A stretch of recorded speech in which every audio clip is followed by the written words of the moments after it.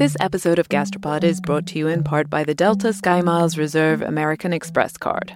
One of the great pleasures in life is traveling, especially when there's great food waiting at your destination. When months of planning, preparation, and exploration all culminate into one perfect bite, there's nothing better. For those who want to taste the world, go with the Delta SkyMiles Reserve American Express card, made for people who are in search of their next food adventure. If you travel, you know. Visit go.amex/reserve to learn more. Hi, I'm Johanna Ferreira, content director of Pop Sugar Juntos. Juntos is all about celebrating Latinx culture, pride, our many intersectional identities, and joy. Thanks to support from Prime, there's so much to get into over at Juntos this month. From conversations with the Latinx minds behind our favorite new movies and resurrected TV shows, to thoughtful celebrity commentary and exclusive interviews with some of the biggest Latin music artists today. And it doesn't stop there. Get more of the music, movies, and shopping you love on Prime. Whatever you're into, it's on Prime. Visit Amazon.com/Prime to get more of whatever you're into, from streaming to shopping. And get all of our latest coverage at popsugar.com/juntos. Con amor, Johanna. What I found fascinating was that there are many other ring-shaped breads. And there's something, I think, about our human fascination with this shape, which is, to jump straight into the sort of more grandiose, is infinite, right? It has no beginning, it has no end. It's like a halo. I have to admit that I've never thought about this food item like a halo. I'm seeing it in a whole new light. I do sometimes wish it was infinite and had no end, like when I'm having a particularly delicious one, fresh and hot from the oven with just a good schmear of veggie cream cheese. Have you guessed what it is? If Nikki's schmear clue didn't tip you off, we are indeed finally telling the story of the bagel. This is something a lot of you have asked for, and we are more than happy to oblige. I never had a bagel till I came to the U.S. from England for grad school. But once I tried it, I fell in love. I had it for breakfast every day while I was getting my master's. Although it was an Einstein Brothers bagel, which I now know not to be the world's greatest example of the genre. And many of you listeners already know that I'm Jewish, and I grew up outside D.C., the kid of 2 New York Jews. So you can imagine that bagels have always been a critical part of my life. Always. I, by the way, am Cynthia Graber. Oh, yes. And I'm Nicola Twilley. And this is Gastropod, the podcast that looks at bagels and, indeed, all food through the lens of science and history. And we have some serious questions about this bread that has changed both our lives. What is a bagel? Is it actually Jewish? And can you get a decent bagel outside of New York City, or is it all about the water? All that, plus the holy moment where the bagel met its beshert, or besherts. For non-Jews, that's its soulmates, lox and cream cheese. The holy trinity of foods, to borrow a metaphor from completely the wrong religion. It's possible that there are some of you out there who are like me when I first came to the States nearly 20 years ago. It's possible that there are some of you listening who have never tried a bagel and maybe don't even know what a bagel is. I would say it is a ring-shaped, boiled and baked bread. Maria Belinska wrote an entire book on this ring-shaped boiled and baked bread. The book is called The Bagel, The Surprising History of a Modest Bread. We also got some pointers from Chef Francisco Magoya to help you know if you're dealing with a bagel or not. Obviously, the first thing is the visual aspect of it. Francisco made a lot of bagels while researching the bagel chapter of his book Modernist Bread, which is the shelf-breakingly heavy set of volumes on all things bread published by the Modernist Cuisine team. So bagels should be shiny. That shine comes from how they're cooked. The shine happens when the bagels are briefly boiled before they go into the oven. Like Maria said, boiled, then baked. The other is, it doesn't matter too much, but it should be round and it should have a hole down the middle. You know, if it doesn't have that hole down the middle, it could be any other bread. But that hole down the middle is pretty important to make it clear that it is a bagel. Okay, so 2 visual clues. It needs to be shiny and it needs to be ring-shaped. But what about how it should taste? Bagels are very dense breads, and by this I mean they're not light and fluffy like Wonder Bread, They don't have like an open crumb like you would have from like a sourdough, for example. And so you want to have this like dense bread that when you bite into the bagel, it doesn't easily yield, right? It's got that chewiness to it. Some people say that a really good bagel, your jaw should hurt when you're done. But to me, that doesn't seem like a pleasurable thing. So I would kind of disagree with that. You know, it's not a chore to eat a bagel. It shouldn't be a chore to eat a bagel. It should be, you know, a pleasant experience. So there are bagels, but then there are bagels. I called someone who is particularly opinionated about what makes a good bagel. Hi, Mom. Hi. So I want to talk to you about bagels. One of my favorite topics. Perhaps unsurprisingly, my mother, Tama, has very strong opinions about what is and isn't a bagel. And she is very comfortable sharing those opinions with everyone. One time I went to a cafe somewhere on Rockville Pike, and I had only a few minutes, and I just wanted a cup of coffee and a bagel. So I asked for a cup of coffee and a bagel, and the waiter brought out this round piece of bread. And I said to him, "What is that?" And he said, "It's a bagel." Well, there was a hole in it. And I said to him, "No, I'm sorry. This is a round piece of bread, and it was baked. It was not boiled, and it is not a bagel." Yes, people do call things bagels that aren't shiny and weren't boiled. But they are wrong. We'll get back to where the bagel went wrong in just a bit. But so, okay, the bagel is boiled and baked, and it's shiny and dense and chewy. And, of course, as I've known for my entire life, the bagel is Jewish, right?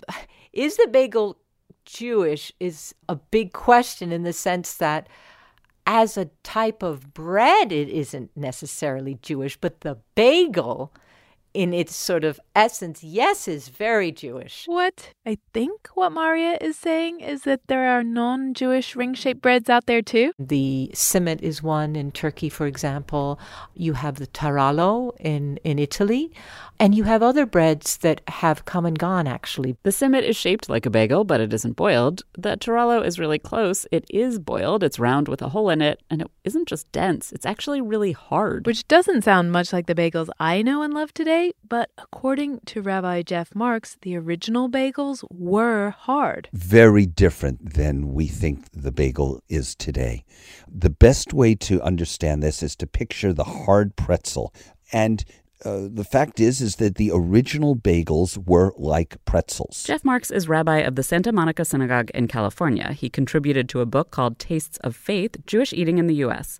His chapter is Eating Up, the Origins of Bagels and Lox. Which, by the way, was recommended to us by a listener, Sarah Benor. Thank you, Sarah. Jeff's point that the original bagels were like pretzels does make sense because Maria told us she thinks the pretzel and the bagel have a common ancestor in Germany. The original communion bread was actually shared, which makes sense. I mean, it's a communion, right? It's coming together.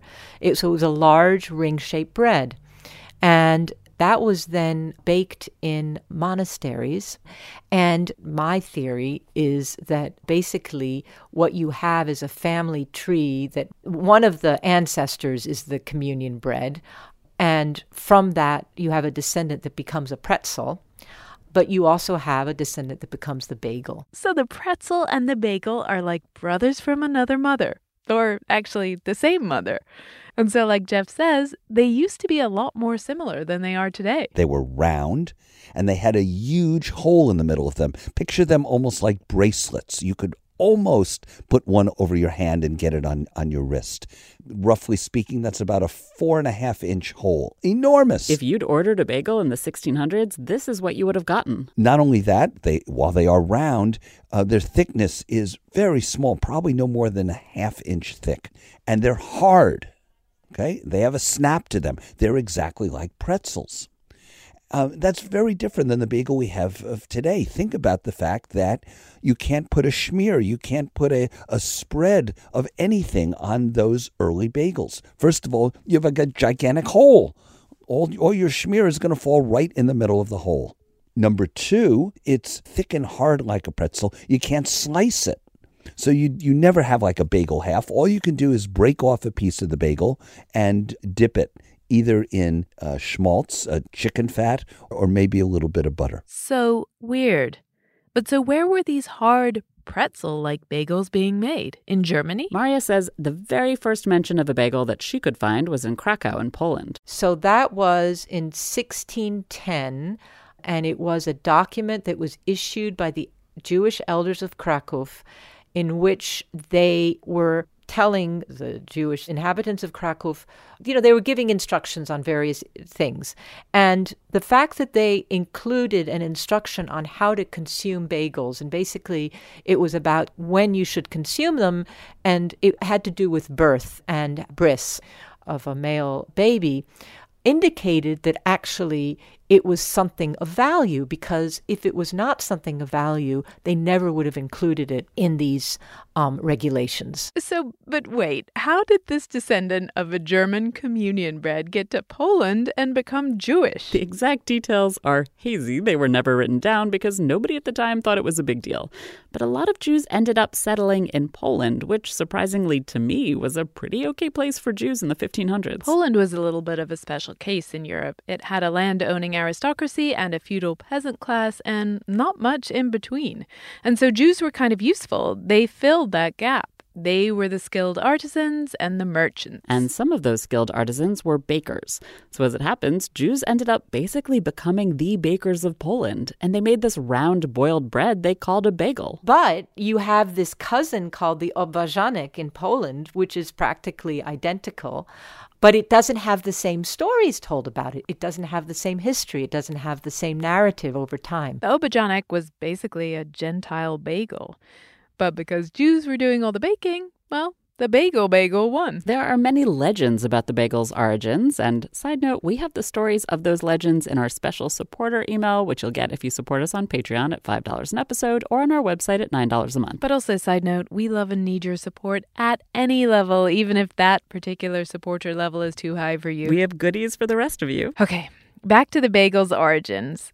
So we kind of know where the bagel came from, legends aside. It's a Jewish version of a ring-shaped boiled bread situation that was happening all over Europe.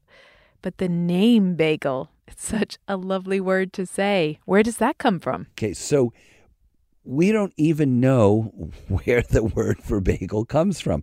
For example, it might be from the Yiddish, begen, which means to bend. It's also possible it comes from the German or Middle German word bugle, which means ring due to its shape, or even the Austrian word bugle, which means a stirrup, which is also sort of a round type object. Maria's pretty sure it's from the Yiddish word begen. Because it originally comes from the Yiddish can be pronounced in different ways. And so according to where the Yiddish was spoken, it could have been Beigel, it could have been bagel. In fact, the bakers in New York for some time were the Beigel bakers, but in the end, it became bagel. As Maria said, by the 1600s, bagels were already integral to the Jews of Poland. You found them at the Shiva house, a house of mourning. You ate them to celebrate a bris, a circumcision. You brought them to a woman in labor. People wrote songs about them and told stories about bagels. They were basically just about as important to Jewish life then as they are today. But Jewish life changes, and so does the bagel, when they both come to America. Any excuse to play one of my favorite childhood songs. On the boats and on the planes, they're coming to America, never looking back again. They're coming to America. The bagel came to the U.S. and to Canada, by the way, but with immigrants from Eastern Europe. And to begin with, it really was consumed very much within the Jewish community.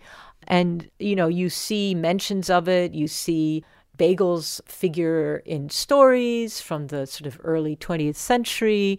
There are bagels being sold on the Lower East Side. There are pictures of bagels being sold on the Lower East Side. The Lower East Side of Manhattan is very desirable and trendy these days. But in the 1880s, it was a dump. And it was where all the Jewish immigrants from Eastern Europe lived because that was all they could afford. And of course, they all still wanted their beloved bagels. The bakeries on the Lower East Side were, as far as I can tell, real hellholes, actually. I mean, they were in the basement. They were on Rivington Street. They were very low-ceilinged. They were probably crawling with cockroaches and rats and, all manner of other beasts. The bakers who worked there were working under, really tough conditions and were breathing in all this flour all the time, right? And were therefore actually their lifespan was quite short. So they organized. They formed local number 338, the Bagel Bakers Union. and they went on strike, carrying a gigantic loaf of bread 15 feet long through the streets of the Lower East Side. I thought that what really kicked off labor laws in New York City were the garment workers, who were also Jewish.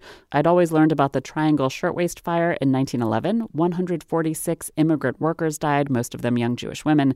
They couldn't get out because the factory owners had locked the doors. And activists formed unions and got labor laws enacted after and because of the fire. But it turns out that, yes, the fire did really help the labor movement gather momentum, but the garment workers were actually copying the bagel bakers. What is interesting is that the bakers, although a much smaller group, of course, than garment workers, but their victories in terms of creating unions and getting certain rights and working conditions really helped pave the way for the triumphs of the garment workers. These labor laws are super important, and we are pro-union, but we are also a food podcast. So while that's how the bagel changed America, we want to know, how was the bagel itself being changed in its new American home? So one thing to know is that compared to Eastern Europe, American wheat was cheaper and higher in gluten, too. And gluten makes dough elastic, which made a big difference to the bagel hole. So as a result, it snaps way back and your hole starts to close. All of a sudden, you no longer have a 4.5-inch hole. All of a sudden, you have about a 2.5-inch hole because of the elastic nature of the wheat. So the bagel hole shrinks and the bagel itself gets a little softer. Not too soft, of course. You know, it was called a cement donut in Brooklyn. But it's now sliceable, at least. You can cut your bagel in half because it's a little bit softer. It's no longer brittle like a hard pretzel. Now, what that also means is not only do you have a small hole, you can, in theory, put a schmear across it without it falling through the hole. But those Jews a century ago, they're not putting cream cheese on the bagel. That schmear is usually schmaltz, chicken fat, or maybe a little butter. And finally, what happens to the shape of the bagel is wheat is plentiful in America. The bakers can buy wheat flour for a fraction of the cost. The consumers, the Eastern European Jews, are amazed when they come to America. Bread is available to everybody. And as a result, you don't have to be so parsimonious with the amount of flour that you're using in your bakery products. So the bagel gets bigger, like everything in America. And the flour is white, not whole wheat, so the bagel gets even softer and puffier. Traditionalists mourned the loss of rye, which had been kind of integral to Jewish life till then. But the bagel never looked back. But as I just said, it's still topped with chicken fat, not cream cheese and not lox. When and how did the bagel meet its match? This episode of Gastropod is brought to you in part by the Delta SkyMiles Reserve American Express card. You know that feeling when you try a new food for the first time and your mouth experiences these brand new flavors and sensations? It's like, wow, I didn't even know a food could do that. This happened to me when I went on this amazing trip to the northern tip of Queensland in Australia. We were so far north that we were off the country's electrical grid, and we were staying on a banana farm where they grew dozens and dozens of different kinds of bananas. In the morning, I woke up to a basket full of some of the most bananas you can imagine. Red ones that were super soft and sweet like raspberries, and small finger-sized ones that were sort of floral, and even blue ones that tasted exactly like vanilla ice cream. Life's too short to pass up extraordinary experiences. And if you're ready to take your next big food adventure, go there with Delta SkyMiles Reserve American Express card. If you travel, you know. Visit go.amex/reserve to learn more. Fox Creative. This is advertiser content from 26.2 Team Milk and their new docuseries, Running Sucks. Is running the worst? Yeah. Do you love it? Do you hate it? I hate it so much. I hate it so freaking much. That you're a real runner now! I hate it. I'm Abby Ayers, a 37-year-old mom from Utah who found herself running across the Manhattan Bridge in my first race ever. Running Sucks celebrates women who run and the running communities that carry them across the finish line. Running helped me in so many ways postpartum. It really is about taking my power back and proving myself wrong. For every person like you, I'm telling you you belong, and I'm telling you you can do it. I never thought the words would leave my mouth, but yes, I'm planning on running a marathon. I can't even say it without laughing, because, who would have thought? Watch Running Sucks at runningsuckstheseries.com and learn more about how Team Milk is helping women runners across the country conquer their next course. We're talking, of course, about bagels and lox. Well, first of all, in the same way when we talk about spaghetti and meatballs, right? What we really mean when we say spaghetti meatballs is spaghetti, marinara sauce, meatballs. Same thing with bagels and lox. Really, it's shorthand for bagels, cream cheese, and lox. So we have established the fact that while there are round boiled and baked breads that are not Jewish, bagels are in fact Jewish. But okay, what about lox? Is that Jewish? Oh, okay. No, it turns out lox is not at all a Jewish food. I think people will be surprised to know that. First of all, we should say what lox is. It comes from the German word for salmon, lachs, which became the Yiddish word for salmon. For almost the most part, there's no salmon being eaten in Eastern Europe. The Jews of Eastern Europe do not encounter salmon, especially in lox form, until they get here to America. And even then, not for a long time thereafter. Salmon in lox form, for those of you who haven't had that particular joy of eating it, it's salmon that's been cold cured in salt. So the flesh isn't flaky. It's almost more like sushi texture, but it's cured and salty and delicious. So in Eastern Europe, Jews are eating salted fish to help preserve it, but they're eating carp, and pike, perch, and trout. That is if you've got some money. And otherwise, you're eating the poorer fish. You're eating chub and especially herring if you're poor. Salmon was simply not part of their diet. Then Eastern European Jews get to New York. But there's not actually a whole lot of salmon there either. The Atlantic salmon has all been fished out, and what's left is really expensive, way out of an immigrant Jew's price range. Where is there salmon, however? In the Pacific. The Pacific is teeming with salmon. It's thick with salmon. You could put a net down and just scoop them out. Okay, but the issue now is how do you get the salmon from the West Coast to the East Coast? At first, there wasn't even a train, and Pacific salmon was shipped around South America to get it to the East Coast. Then finally, the Transcontinental Railway was built, and eventually there were lines up to Washington State, which is, where there was a lot of salmon. But the train journey takes a long time, so that's a challenge with a perishable product.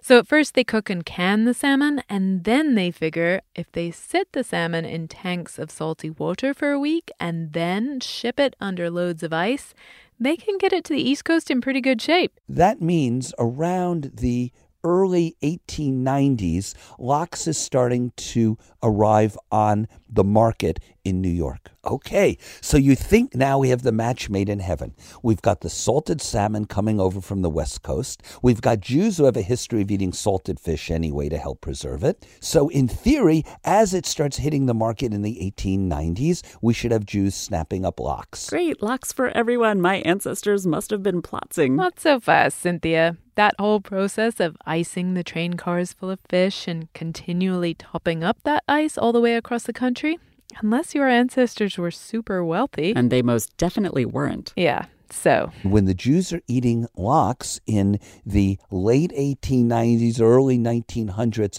they are literally eating it in tiny little pieces. Imagine one small piece of lox that you might buy in a delicatessen today. What they're doing then is they're buying one small strip of lox and they're bringing it home for the family. And now you have a family of 4, 5, 6, and that one little piece of lox is now getting divided into, in essence, a taste. That's all they can afford. They are getting little tastes, so that's something. But when they put it on a bagel, they're probably first spreading that bagel with some butter. Until some smart Jew comes up with cream cheese, right? Once again, no, cream cheese is not Jewish. No cream cheese in Eastern Europe. Cream cheese is, once again, it's a luxury cheese. Because in essence, what you're doing is from milk curds, you're also adding cream to it, which is a real luxury. American cream cheese is a descendant of a British spreadable fresh cheese that was often eaten sweet and flavored with rosewater. Some Americans, not Jews, they missed that kind of cheese, and they got the idea to make it even fattier and creamier. Shock. But the larger point is, cream cheese was fancy. We look at menus at the turn of the century at New York fancy restaurants, and for their dessert course, what are they offering but a slice of cream cheese? As a result, no surprise, the Jews aren't buying cream cheese. They can't afford it. But by the 1920s, two things have happened. One, the price of cream cheese has come down a little, and two, there's some innovation in how the cream cheese is being sold. Again, non-Jewish innovation. This time it comes from the Breakstone brothers, Joseph and Isaac. The Breakstone brothers, having come from Lithuania in a fair amount of poverty, grown up at first in difficult times in New York City, they understood the immigrant budget. They understood immigrants still didn't have a lot of money, especially for what had been fancy cheese. So what they develop are larger cheese products that can be cut or scooped into small amounts for the customer. Also, remember, you don't have a lot of refrigeration in Lower East Side apartments, and thus it necessitates going shopping almost every day to be able to have fresh food. So people would come into the dairy merchant and simply ask for a little bit of cream cheese to be able to take home. Other cream cheese companies were advertising to WASPs. They suggested enjoying their product with crackers, mixed into scrambled eggs, or even used as a stuffing for tomatoes. But Breakstone wanted my people to become cream cheese converts, so they published ads with these suggestions. Cheese kreplach, everyone loves it, but you will love it even more when it's filled with Breakstone's cream cheese.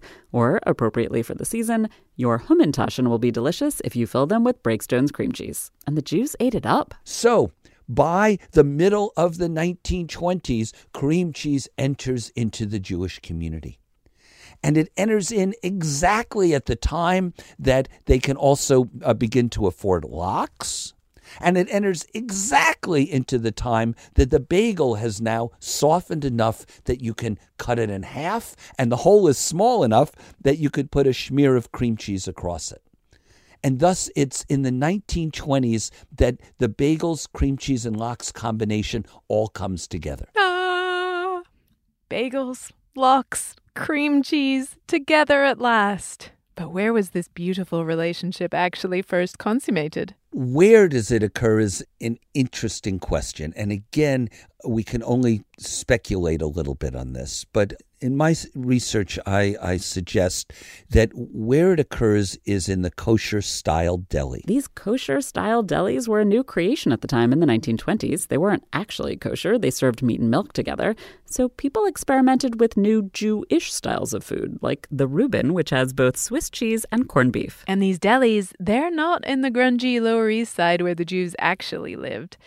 They're on Broadway in the theater district, which is a lot more glitzy. It's a place where people strut around. It's the place in the 20s where everyone's coming together. Your gangsters, your self-made theater owners, your actresses, your actors, your newspaper, radio commentators. Everyone who wants to be anyone is there in the Broadway area.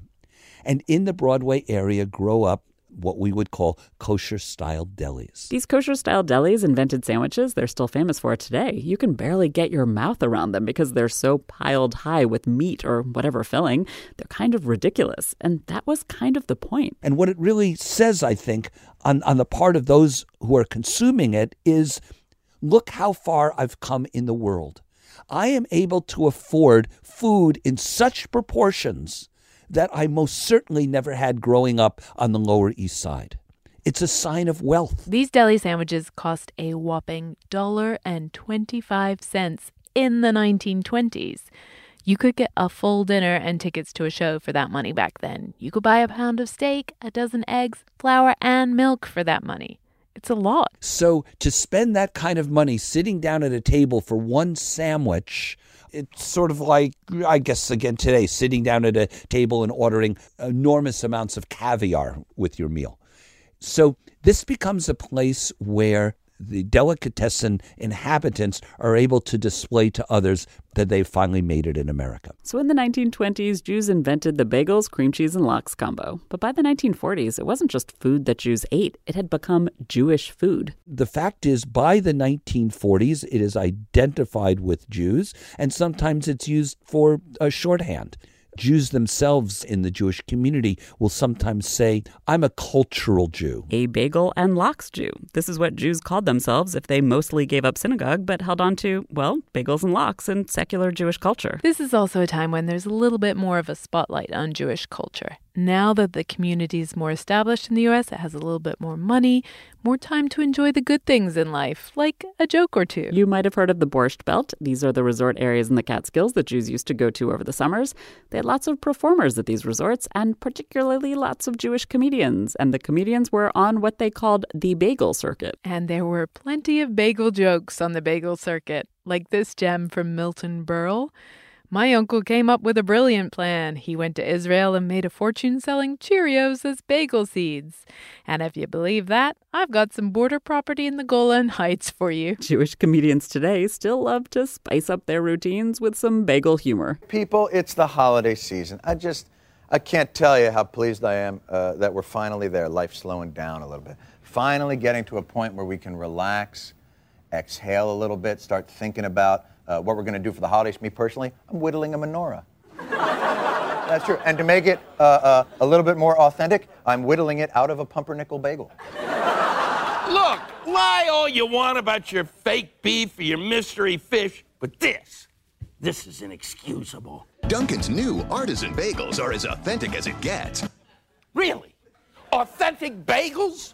Because unless you change your name from Dunkin' Donutowitz at Ellis Island, then I doubt it. These are modern-day comedians, Jon Stewart, Louis Black, proving that bagel jokes never get stale.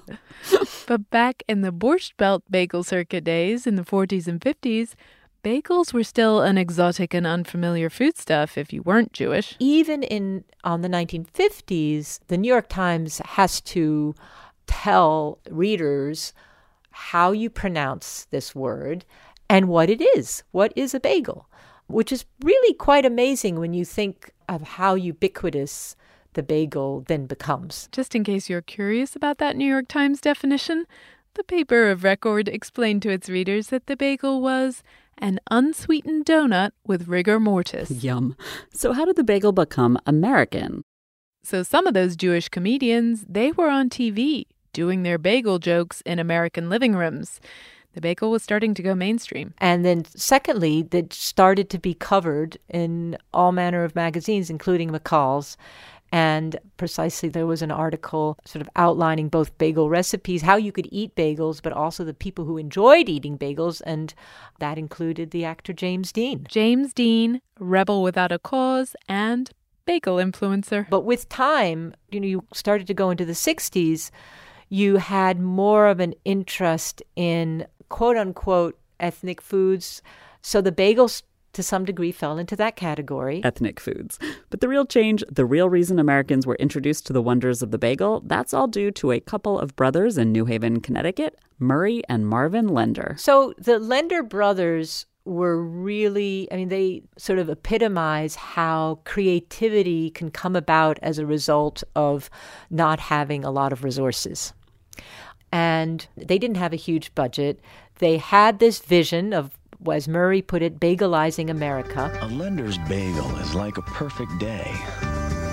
Warm and comforting at the beginning. Okay, so how exactly did Lenders go about bagelizing America?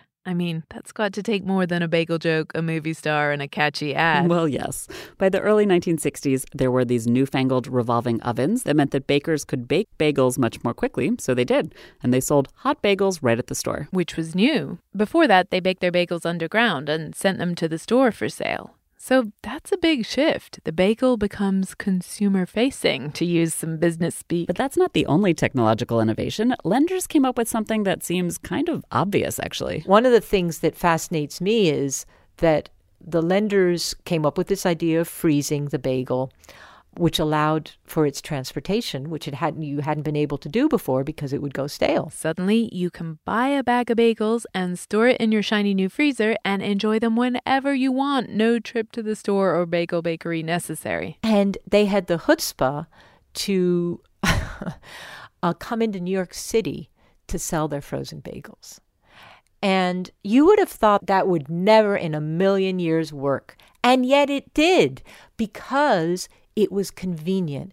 And I do think Americans, generally speaking, like convenience. American Jews might have liked convenience, but frankly, Lender's bagels kind of sucked, and they still suck. And this is also because of the third technological innovation. The infernal bagel machine got introduced. The problem with machines and bagels was that the bagel dough was so dense, and therefore many attempts were made to automate its production, but it kept on breaking the machine. And it really was only in the 60s that a machine was prototyped. And the inventor of the machine got together with the Lender brothers. The inventor of the infernal bagel machine was actually a Californian, Daniel Thompson. He also created the first folding ping pong table, so this is a man whose impact on American life was huge. Daniel's dad was a bagel maker, and he'd actually been experimenting with bagel-making machines, but it wasn't until Lenders came to Daniel with the money that he could turn his bagel-making dream machine into a reality. And Daniel Thompson's machine changed everything. A traditional bagel baker could turn out about 120 bagels per hour.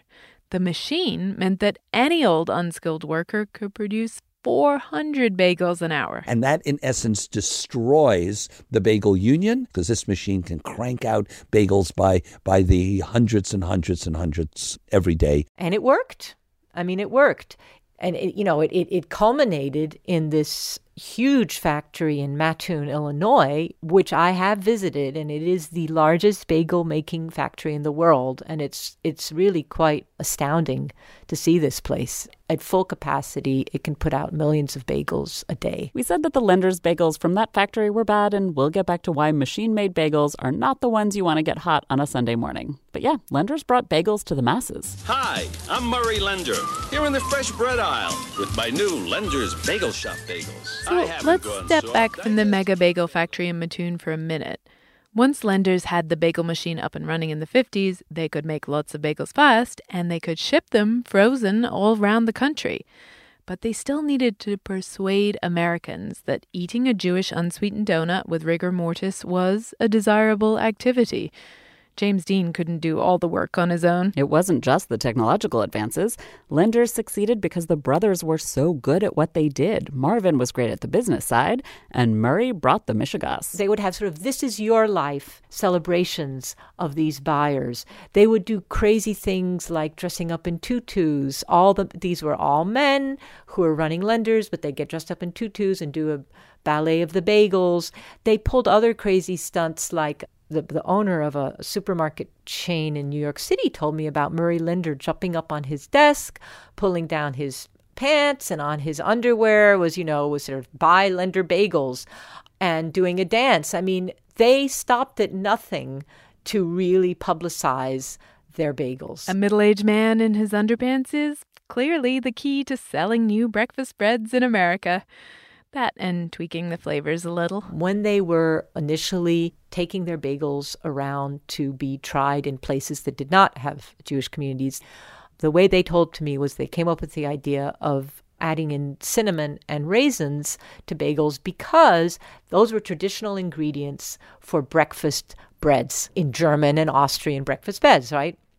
So, they certainly lay claim to the creation of the cinnamon raisin bagel. And my mother has been complaining about it ever since. It's not a good bagel flavor. In fact, I'm against sweet bagels in general. I totally agree. Savory all the way.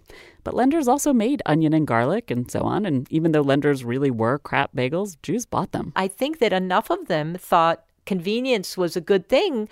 And I know of a number of instances of individuals, for example, the mother of the lawyer for the Bagel Bakers Union started buying Lender's frozen bagels to his horror because he was representing the unionized bakers. And this time, it wasn't just Jews buying the bagels. It was everyone. But the Jews who knew better, and yes, my mom was one of them, they'd buy Lenders to keep in the freezer, and they'd buy good bagels fresh on the weekends, if they could find them. Well, because you know what they say. You can't find a decent bagel outside the 5 boroughs. Rockville, I came here. I tell you the truth, the only bagel that I found here that I really liked is Bagel City. Rockville, Maryland is where I grew up, and yes, my mom is right. There are almost no good bagels there. But the further you get from the East Coast, and then the further you get from any city, good luck. I have been, only 100 miles south of the geographic dead center of the U.S. This is Warren Schaefer. His daughter Leah is a gastropod fan, and when she saw we were doing a bagel episode, she said we had to call her dad. So we did. Warren lives in Hays, Kansas. He's been there for many decades, and his adult life is a tale of bagel woe. There ain't no bagels. Lenders, if you're lucky, frozen, forget it. Lenders is not a bagel. It's a hard piece of white bread. I don't know. I mean, other than Alaska, I don't know where I could be with less access to real bagels. But Warren is a Jew. He loves bagels. Bagels are central to Warren's well-being. So not having bagels or only having lenders, that's not really an option. Oh, well, there's always things to be done if you're desperate. You can always make them yourself. So did you? I did. I had a small commercial business when I was a grad student in Fayetteville, Arkansas. I rented an organic bakery. I made about, 55 or 60 dozen bagels a week, and I had them all pre-sold. I mean, it was like, didn't have to hawk them out. There were civilized people there in Fayetteville. They snapped them up. Warren's daughter Leah grew up in Kansas, and she told us that on every single vacation, Warren's bagel search was on. You try to figure it out. Like we would, get a nice motel in like one of the Jersey resorts. And one of the first things I'd ask at the desk is, where's a good bagel shop? Where can I get good bagels? Jersey, you see, is within spitting distance of New York. And that's the myth, that there are no decent bagels outside New York City. My mom always said it was because of New York's water. Yeah, there's this almost like fetishized importance to the quality of the water in New York City, that it's like a magical ingredient that makes for better bagels. Some people don't know exactly why or what it does, so they give it like this like mythical powers of, amazing bagel making prowess. And some people explain that it's because of the minerals that are in there. That some people say that it's because it's soft water, meaning it doesn't have a lot of minerals. You name it. There's all of these like soft science explanations as to why New York City tap water is better for making bagels. Now, the flip side of this is that you can also get a terrible bagel in New York City. They have the water, so how do you explain that paradigm, right? This is Chef Francisco Magoya again. He's the man behind all the bread in the 7 trillion-page modernist cuisine bread book. And he was trying to make bagels in Seattle. People in New York still continue to talk about how important this water is and how it's the one thing that makes the big difference. And so if you live in Boston, San Francisco, Chicago, you're SOL because you can't make a proper bagel even if you wanted to. Francisco is a methodical, scientific baker, and he and his team decided to fact-check this New York City water myth by making bagels in Seattle with Seattle's water and with New York City's water. It wasn't easy to ship 2 gallons of tap water, and it certainly was not cheap. Because, we use the water not only to make the bagels, but also to boil them in there so that there would be no doubt as to, the fact is that we use water, New York City tap water for the whole process. And? In both instances, they were identical. And I'm not just saying this by looking at it because that's subjective. So what we did is we put the dough through our texture analyzer. A texture analyzer is a machine that does that. It analyzes the texture of the dough, meaning that it pulls on it and stretches it, and it tells you how strong it is and how elastic it is and so forth. The texture analyzer could tell Francisco that the properties of the 2 bagels, the one made with the Seattle water and the one made with the New York water, they were exactly the same. The chewiness, the density of the dough, the crust, all the same. But really, what about the taste? After that, what we had to do was we had to do a taste test. Not with us, obviously. So we had to basically recruit a bunch of different people. We really wanted was people that had lived in New York or had experienced bagels in New York. So basically, you'd have to tap into that memory of that, when you used to have bagels in New York City. We already said Francisco is hyper-methodical and scientific, and this taste test was no exception.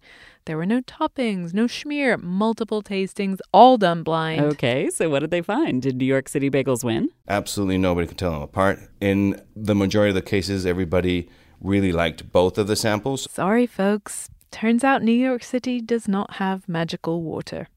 What it does have is just more people who know how to make a good bagel. There's a lot of things that are much more important than the actual water that goes into the bagels. This means, of course, that you can make a perfectly good bagel pretty much anywhere if you take the time to do it right. I made lots and lots and lots and lots of bad bagels before making a good bagel. This is Mary Ting Hyatt. She owns what is hands down my favorite bagel place in the Boston area. She started as a pop-up and then opened Bagelsaurus in Cambridge in 2014. Her bagels, by the way, they're good enough that I brought some back for my husband Jeff to try, even though we lived in New York City surrounded by excellent bagels at the time. Like Warren, Mary was also driven by desperation. I can say this from my own experience, too. There were no good bagels at the time in the Cambridge-Somerville area. I was just looking for a bagel shop, and basically I didn't find anything, at least in the Camberville area, other than Bruegger's. And Bruegger's are not great bagels. So what is the science behind a good bagel if it's not the water? Mary says the first step is to figure out the right flour. High gluten flour helps the bagels hold their shape and get height, and they also help give the bagels that chew. But if we were to use all high gluten flour, that would be a pretty hard bagel, so we kind of have a balance of different flours. And then the rest of the ingredients are, it's just normal stuff. There's salt, yeast, a little bit of sugar.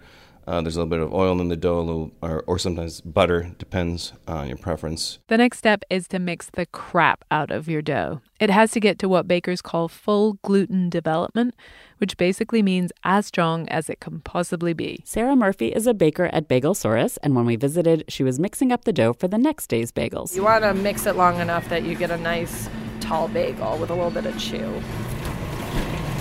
And the reason Sarah is mixing her dough a day ahead is because a good bagel takes time. So a good bagel really needs to sit in a cold room, not a room temperature room, a cold room for proofing or sometimes what is called retardation. And basically it creates a lot more flavor when it's allowed to the yeast is allowed to rise and sort of interact with the flour over a greater period of time. And you can really tell the difference when you've had a bagel like that. It has a certain depth of flavor that you're not going to get from something that's just been pushed through very quickly. Industrial bagels don't get that nice long fermentation to develop the flavor, and then they're also getting pushed through a bagel-making machine. It rolls the dough, presses it, then shapes it into rings. But a really good dough like the one at Bagelsaurus wouldn't work in a bagel-making machine. We could not easily put that dough through a machine because it's already built up a lot of flavorful air. So a good bagel maker will shape their bagels by hand. But you're not out of the woods yet. Your bagel can still fail the way Lender's does. The other step, and this is kind of crucial, is boiling the dough, boiling the proofed bagels. It's a crucial step. Some bakeries cut corners with this and they'll steam them. There's ovens that you can put, let's say you put the bagels in and it steams them, and then you can switch from steam to dry heat and bake them. So this way there's less work involved. Those bakeries are hoping steaming will work like boiling does. Boiling gelatinizes the outside of the bagels. It transforms the starches and makes them gummy and cooked. They then turn brown and shiny and chewy in the oven afterwards. Steam ovens get close, but not close enough. The problem with that is that it only steams the outside of the bagel, and where the bagel is sitting on the sheet pan, it won't get steamed. So it won't pre-gelatinize the starch at that bottom part of the bagel that is not exposed to the steam. So it's always going to be better to boil your bagels before you bake them instead of steaming them. All those shortcuts, bagel shaping machines and steam ovens, they're really why you can find bagels everywhere today. Those bagels may not be great, but they are bagels. Industrial bagels were the key to the Bagelization of America. Murray Lender's grand plan really has succeeded. It's become, I think, today a little less identified with the American Jewish community and more as a American food. You can witness it in all sorts of bizarre combinations that you can buy bagels with, right? You can buy not only your traditional, garlic bagel or sesame seed bagel, but on St. Patrick's Day, you can get green bagels. You can get bagels with jalapeno peppers baked in. My mom doesn't think those are bagels. At the Super Bowl one year, the Redskins were playing, so they had the colors, whatever. I think they're maroon and something. They had bagels in those colors. And then another time I was in Bethesda, and I went to Bethesda Bagels, and I was absolutely horrified. They had a banana walnut bagel. They also had a blueberry one, which also drove me crazy. I am so with Tama here. Blueberry bagels? That's just not right.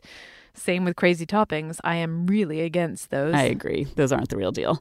But there are a lot of people who are obsessed with different kinds of bagels. And Nikki, we haven't even talked about the bagels you can find in your hometown of London or Montreal bagels. Those are different from New York bagels. And this is before you get into people's very strong opinions over whether bagels should be toasted or not.